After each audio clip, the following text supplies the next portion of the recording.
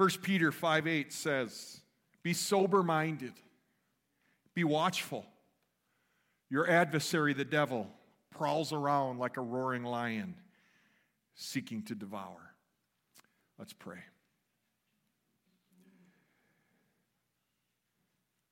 Lord, we behold our God, the risen one, our Savior. We adore you this morning. We acknowledge your lordship, your kingship. We proclaim you as the one true God. Lord, we pray in these moments those truths would rise up. Increasing conviction, deeper worship. Lord, even as we talk about our adversary, the reality is we recognize and frame this all in the fact that you are ruler and you are Lord. It has always been, it will never change. You are Alpha and Omega. We worship you this day. Please teach us by your Spirit. In Christ's name, amen. 1 Peter 5:8 makes it very, very clear we have an adversary. We began a series a couple weeks ago on spiritual warfare. And warfare would imply that there's an enemy. And the whole thesis of our study is that everything we see in the physical, visible realm is affected and influenced by what's taking place in the spiritual realm. And so what we see is our senses are not the ultimate reality. They're not the limit. There's a spiritual battle going on, and we have an adversary. This morning, I'd like to talk about the adversary, your adversary, not because I find it a fun topic, believe me, because the Scriptures say an awful lot about our adversary, so you and I would be equipped, warned, so we could walk in victory. Now, some things about the adversary, his nature. The Scriptures, first of all, tell us he's a fallen angel. And all that's true of angels in the general sense is true of Satan and the demons, the fallen angels. He's a creature like all angels. He's created by God, the creator of all things. He's a creature. He's a spirit being. Hebrews 1:7-14 describe angels as spirits, and demons are called unclean spirits. I'll just give you one of many examples. Matthew chapter 8, verse 16. We're going to be flying through Scripture, so you're going to probably need to write a lot of these down. Jesus says in his ministry, he's healing many people. He comes to Peter. He heals Peter's mother-in-law, and he touches her hand. The fever leaves her. She rises, begins to serve him. Now that evening, they brought to many who were oppressed by demons, and he cast out the spirits with a word. And he healed all who were sick. This was to fulfill what was spoken by the prophet Isaiah. And so, if we read that verse again, he healed those who were oppressed by demons, and he cast out the spirits. So he equates demon with spirits. And so, they're not only created, they're creatures, they're spirit beings, and they have limitations. Though powerful, our adversary is not omnipotent, he's not omniscient, he's not omnipresent. He has limitations. He cannot be everywhere at once. However, as the chief of demons and chief of demonic forces, as the prince of the power of the air, is a chief of a vast host of demons who are so numerous, they make Satan's power and presence widespread. And because of his limitations, there's many references to Satan that conclude his whole host and cohorts. And so it refers to Satan, it's also referring to his kingdom as well. Satan does not personally tempt each of us, for he simply cannot do that. He's limited. But he's able to do through demons in the whole world system. In multiple passages, Satan and devil seem to stand for Satan's kingdom. What's the personality of Satan? Well, he shows intelligence, 2 Corinthians 11:3. He shows emotion. He becomes angry. In Revelation 12:17, he demonstrates he has a will, Isaiah 14:12-14, and 2 Timothy 26. So he shows intelligence. He's morally responsible. If Satan were simply a personification, that people devise to express their ideas of evil. He could hardly be held morally responsible for his action, but Scripture is very clear he's held accountable for his rebellion. And this is a sobering lesson. If Satan and his angels, like him, could be so close to God and his presence and still rebel in pride, seek to be independent of God, we certainly should learn. We should be careful lest we too fall. We should know that as with the temptation of evil, Satan will look to replicate that temptation in our lives. And so, as we learn a couple things, his nature, he's a creature, he's a spirit being, he has limitations. His personality, I guess for lack of a better word. He shows intelligence, he's morally responsible. The Scriptures speak to many names of Satan. Now we know from Luke 10:18, disciples came back and they're pretty juiced. They're like, hey, the demons are submitting to our name. We went out, we were casting out demons and all this stuff's going on. And Jesus warns them. He said, whoa. I saw Satan fall from heaven. In other words, I got the authority. So slow down, guys. But he identifies the adversary, Satan. But there's other names Satan goes by.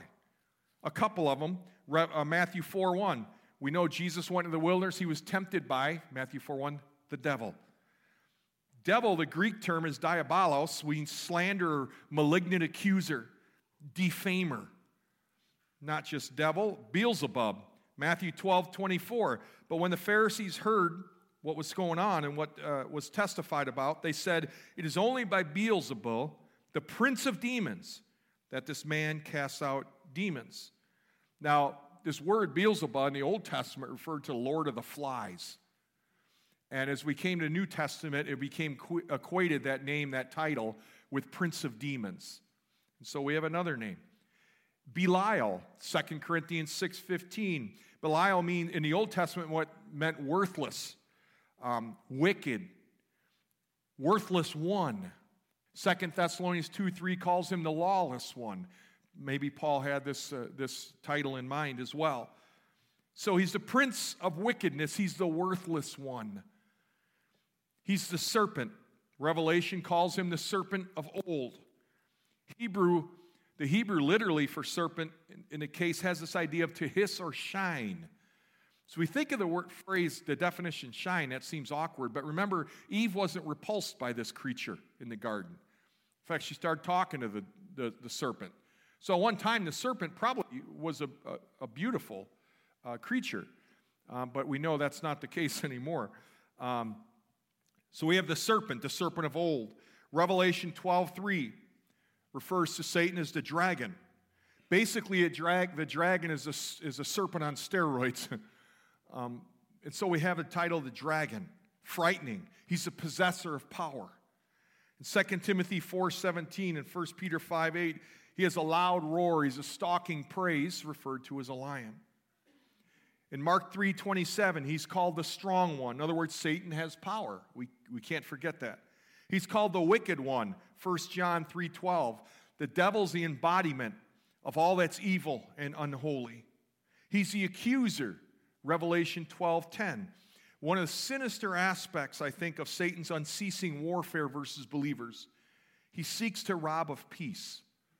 He causes the believers to forget their spiritual identity. I'm convinced there's a very popular song out today.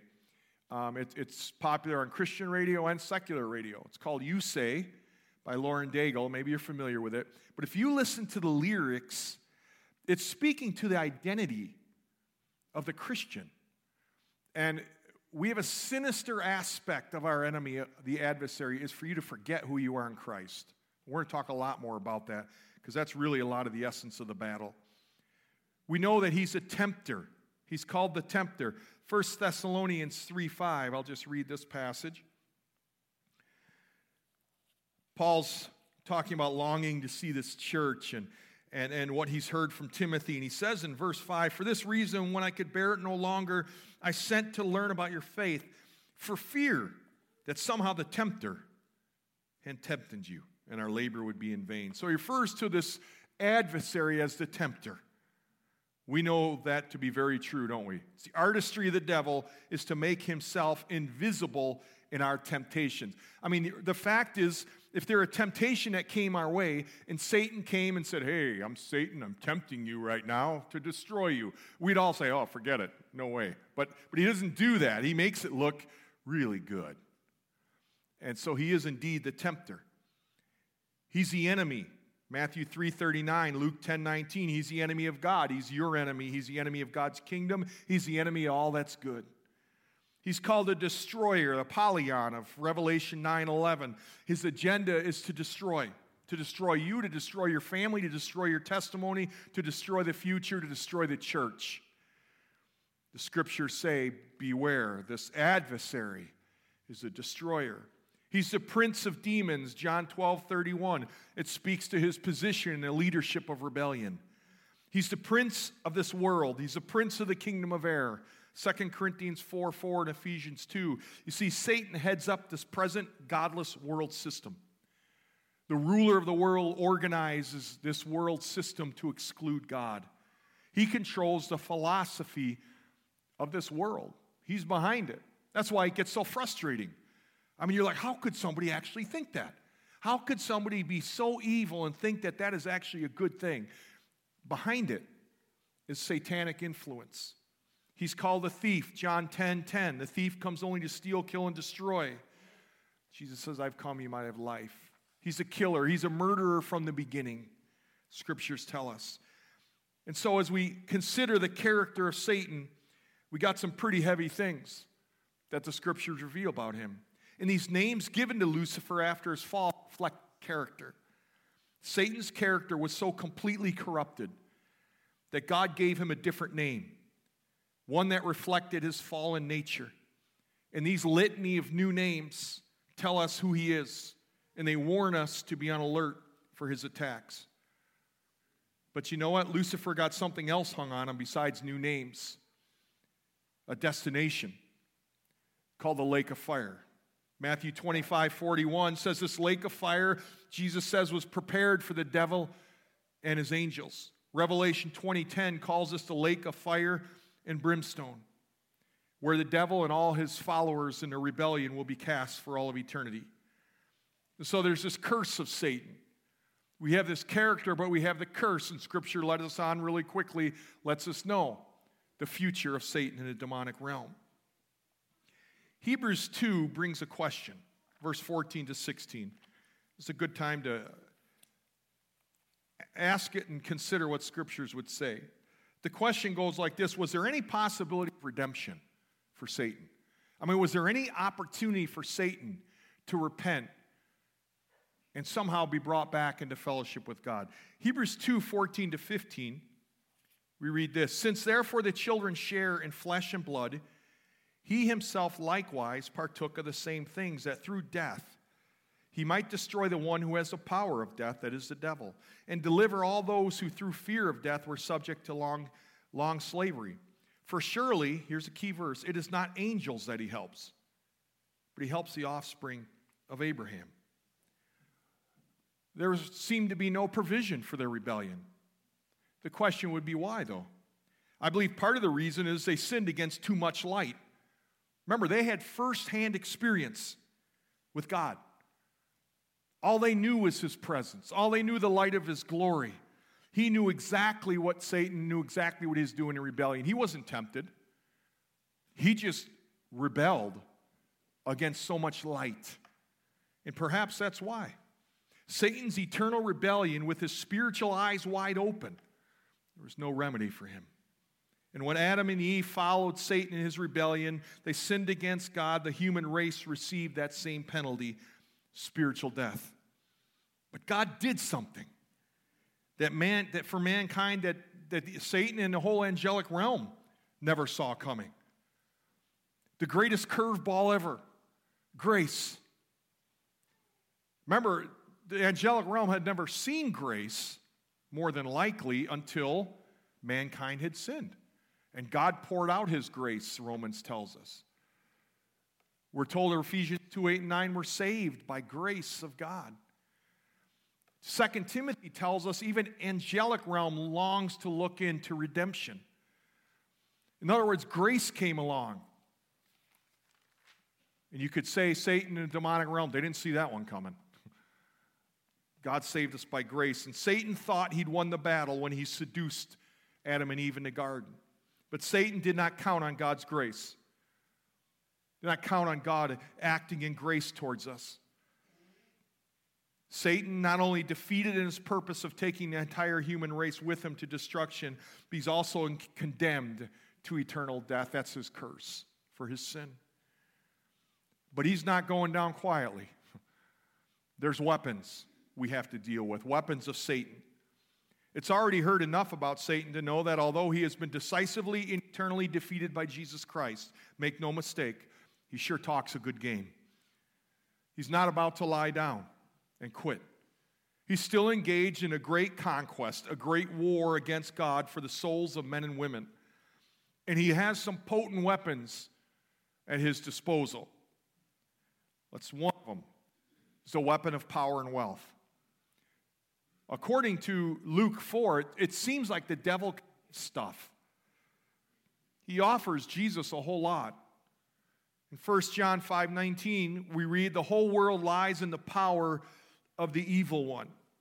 We're under the influence, you could say, this world. It's a world system with its godless rulers, godless people, godless teaching, godless ideas. It's the temptations, it's organized system that leaves God out. That's what the verse is talking about. The whole world lies in the power of the evil one.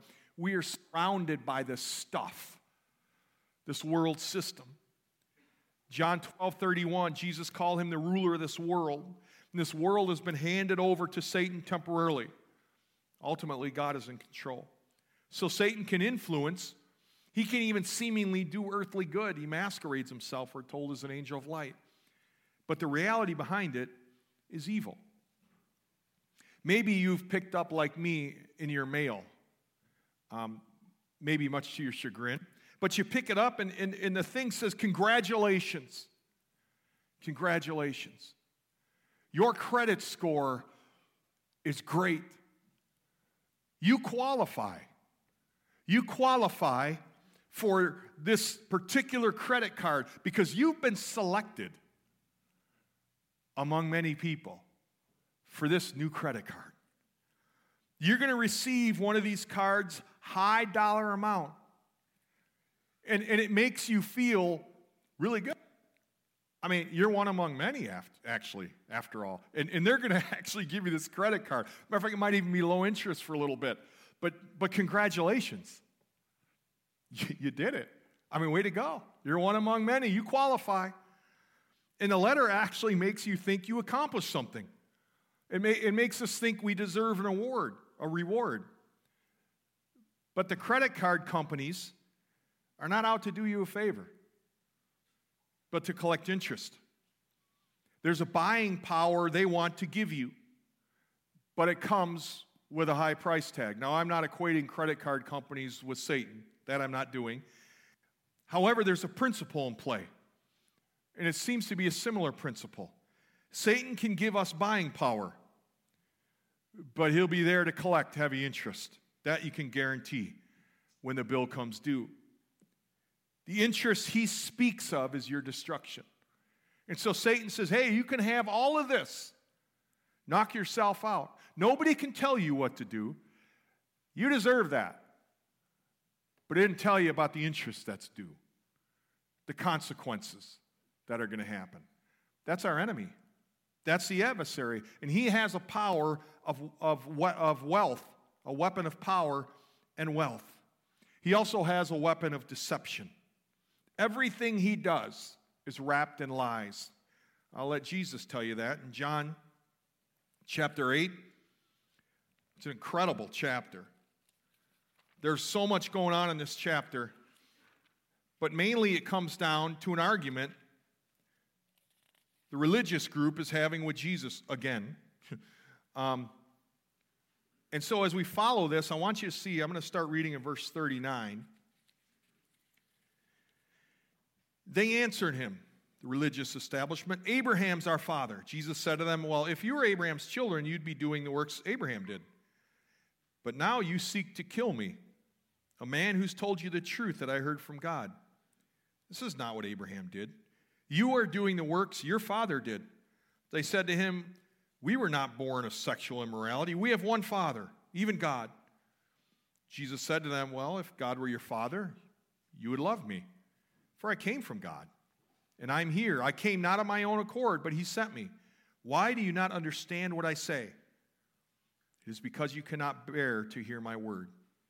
You are of your father the devil, and your will is to do your father's desires. He was a murderer from the beginning, and he does not stand in the truth, because there is no truth in him. And when he lies, he speaks out of his own character, for he is a liar and the father of lies. Boy, that tells us a whole lot. I mean, Jesus, first of all, talk about ticking off the religious establishment, calling Satan their father, but he tells us a lot about Satan.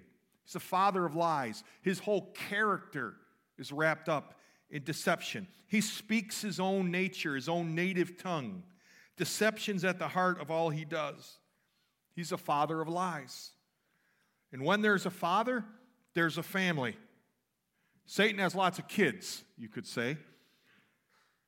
His words to religious leaders, their failure to receive Christ was their relationship to the devil. They had submitted to his lies. Even as Jesus came, he says, I spoke the truth to you, but you don't listen to me. You listen to your father, the devil. You listen to lies. Think about that for a moment. Those people who we rub shoulders with who reject Jesus Christ, who are they listening to? It's pretty clear, right? They're listening to lies. Shouldn't it be the Christian's job to say, here's the truth? I mean, right? I mean, if you got a neighbor who's believing a lie and it's causing them to be enslaved to Satan, they're being led to destruction, I'm thinking we would be a very compassionate thing we did if we came and said, hey, let me tell you the truth about Jesus Christ. Let me tell you what he's done in my life. That'd be a very compassionate thing to do. We need to be more bold in doing that. Satan's a liar. He's a father of lies. He's a great deceiver, and it's one of his most powerful weapons is deception. I don't know if you've ever got a catalog and you leaf through it and you're like, oh, that's cool. Maybe it's a tool or maybe it's something that you've wanted for a while and you're like, man, I'm going to get that. And you order it and it comes and it doesn't look anything like what it was in the catalog. It's cheap. The material's not very good. It just doesn't look anything like what you saw in the catalog. Well, Satan knows how to put together a glossy, slick-looking catalog of temptations. They look so good. Yet, he's thoroughly corrupt. It's who he is. It's the bone and sinew of his nature, if you could. And he uses the weapons of deception. They look good, but when you get them, you find out they ain't nothing like what you thought. And so he's got this weapon of power or wealth. He's got this weapon of deception. He's got this weapon of opposition. You can bank on Satan's opposition in your efforts to live for Christ. Satan's not too concerned, to be frankly honest, about believers who don't do anything. Believers who sit, maybe come to church when it's convenient, don't tell anybody about Christ, aren't really too concerned about obedience. Satan's got them right where they want them. But when you step out for Christ, step out to be a witness, step out to stand for him, walk in obedience, okay, now he's a little afraid. Now he's going to amp it up a little bit. You're going to notice opposition. Satan is content to let us go our own way as long as we're not trying to invade his kingdom and make an impact for Christ. Remember, behind it all, he wants to steal God's glory. So he's going to oppose anything that brings God glory. All it comes back again to the fact that we're in a war with a powerful enemy, and he wants God's glory. We're living in wartime, always. Walk this earth. Now, when a soldier goes to war, I'm grateful for this, and if you've served in the military, first of all, thank you. But you probably appreciated what's called R&R. A time to step away from the war a little bit and find some rest and recuperation. Isn't there times when we walk this earth, you're like, geez, I'd like a little R&R from Satan because this is getting old really quick. One thing after another, after another, after another. And that would be really cool. And maybe you don't realize there is. And maybe you don't realize that Satan has an allergy. He's allergic. It's kind of interesting. I didn't thought Satan. He is allergic. He's allergic to worship. Why would you say that? Well, we're told God inhabits the praises of his people. If that's true, Satan's out there going, achoo. When you sing, behold our God, he's allergic to worship. If you want to walk in victory, worship.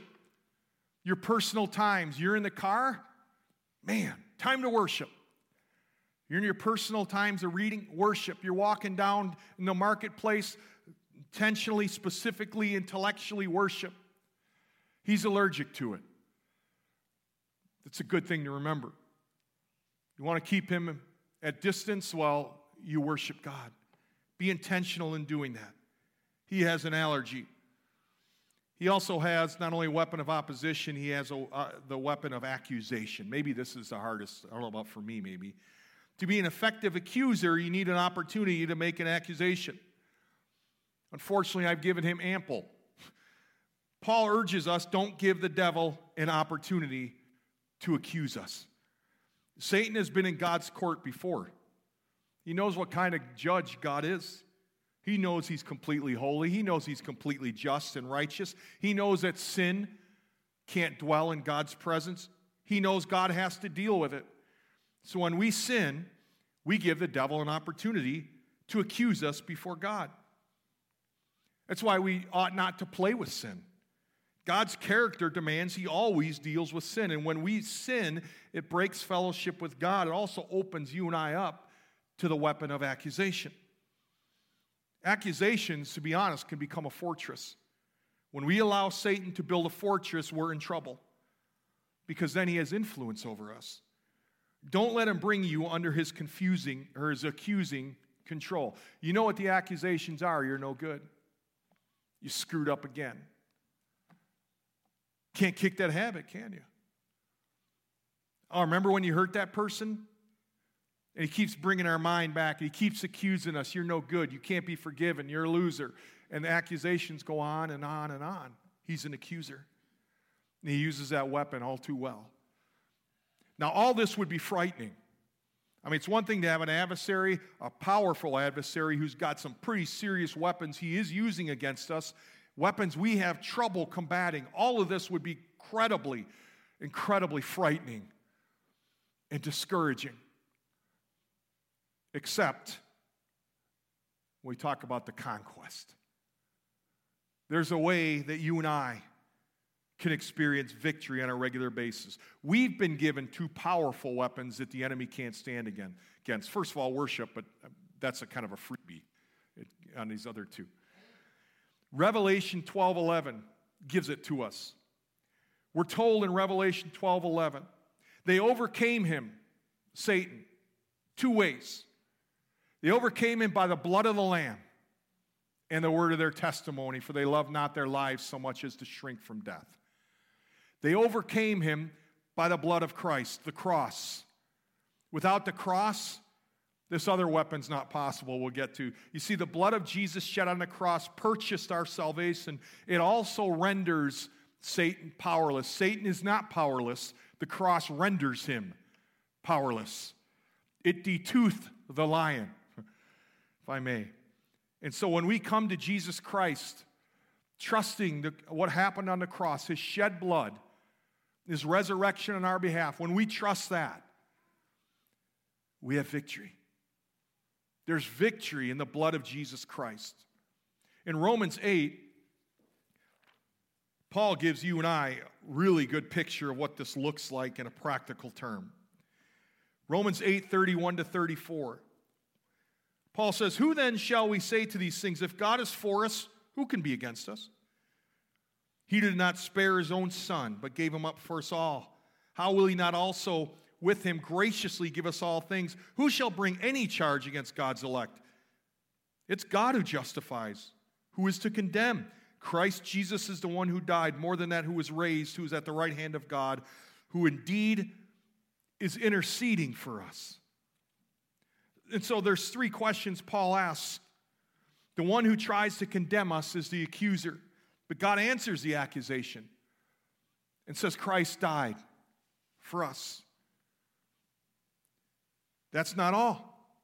Jesus not only died, Jesus was raised from the dead. So our accuser has to overcome not only the cross, but the resurrection. Well, the accuser then says, hey, but he keeps sinning.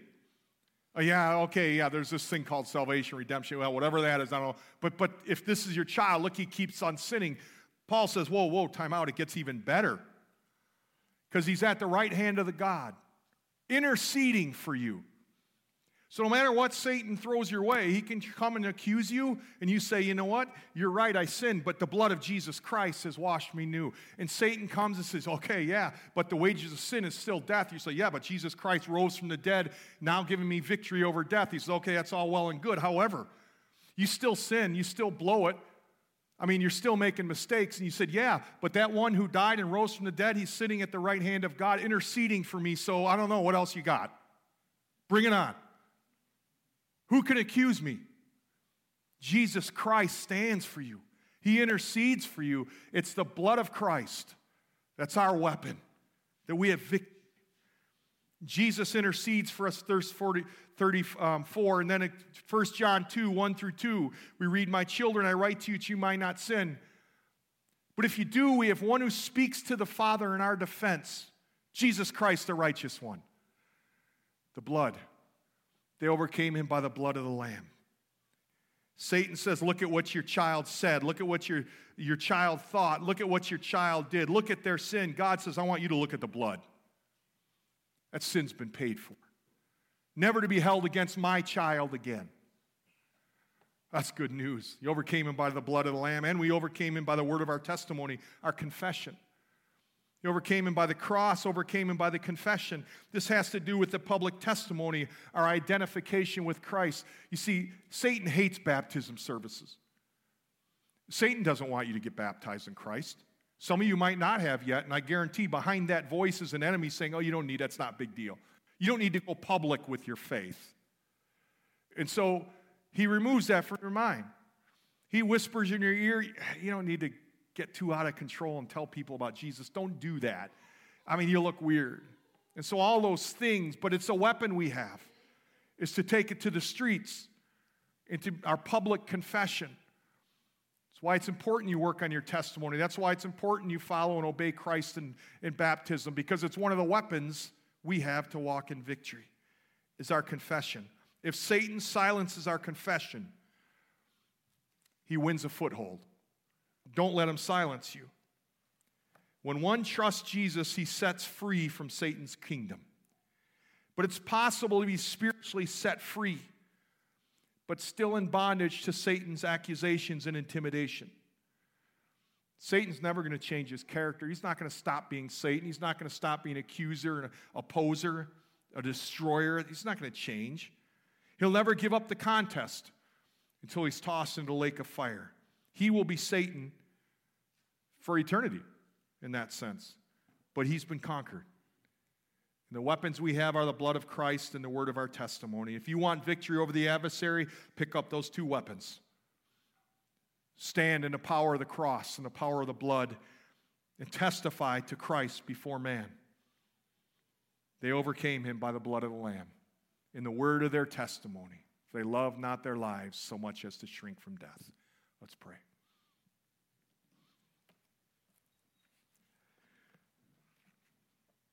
Lord, I confess there's times, seemingly more so in my past, but even still, where the enemy's voice is awful loud. But Lord, I get excited just even sharing this last point. How magnificent in the midst of a world under our enemy's influence, that, Lord, we could have freedom and victory in you. And Lord, I'm amazed by your grace, that you forgive us. I'm amazed that you've delivered us. We could live with you forever. What a future we have. Our enemy tells us we have no future. We proclaim there's a future in Christ. We'll be with you forever. And Lord, we forget this, but Lord, we praise you that you intercede for us. You see the battles we have. You see the accusations thrown against us, the opposition. In amazing things, you intercede for us. That's amazing. But God, you want us to know. We don't have to listen to the lies. We don't need to live under the fear or the accusations, the opposition. You've given us as your children victory.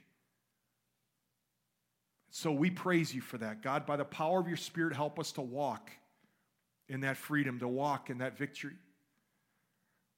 So that a world that is in bondage could look and see that there's hope. And that hope is in you. And so, Lord, help us to live for the glory of your name. In Jesus' name I pray. Amen.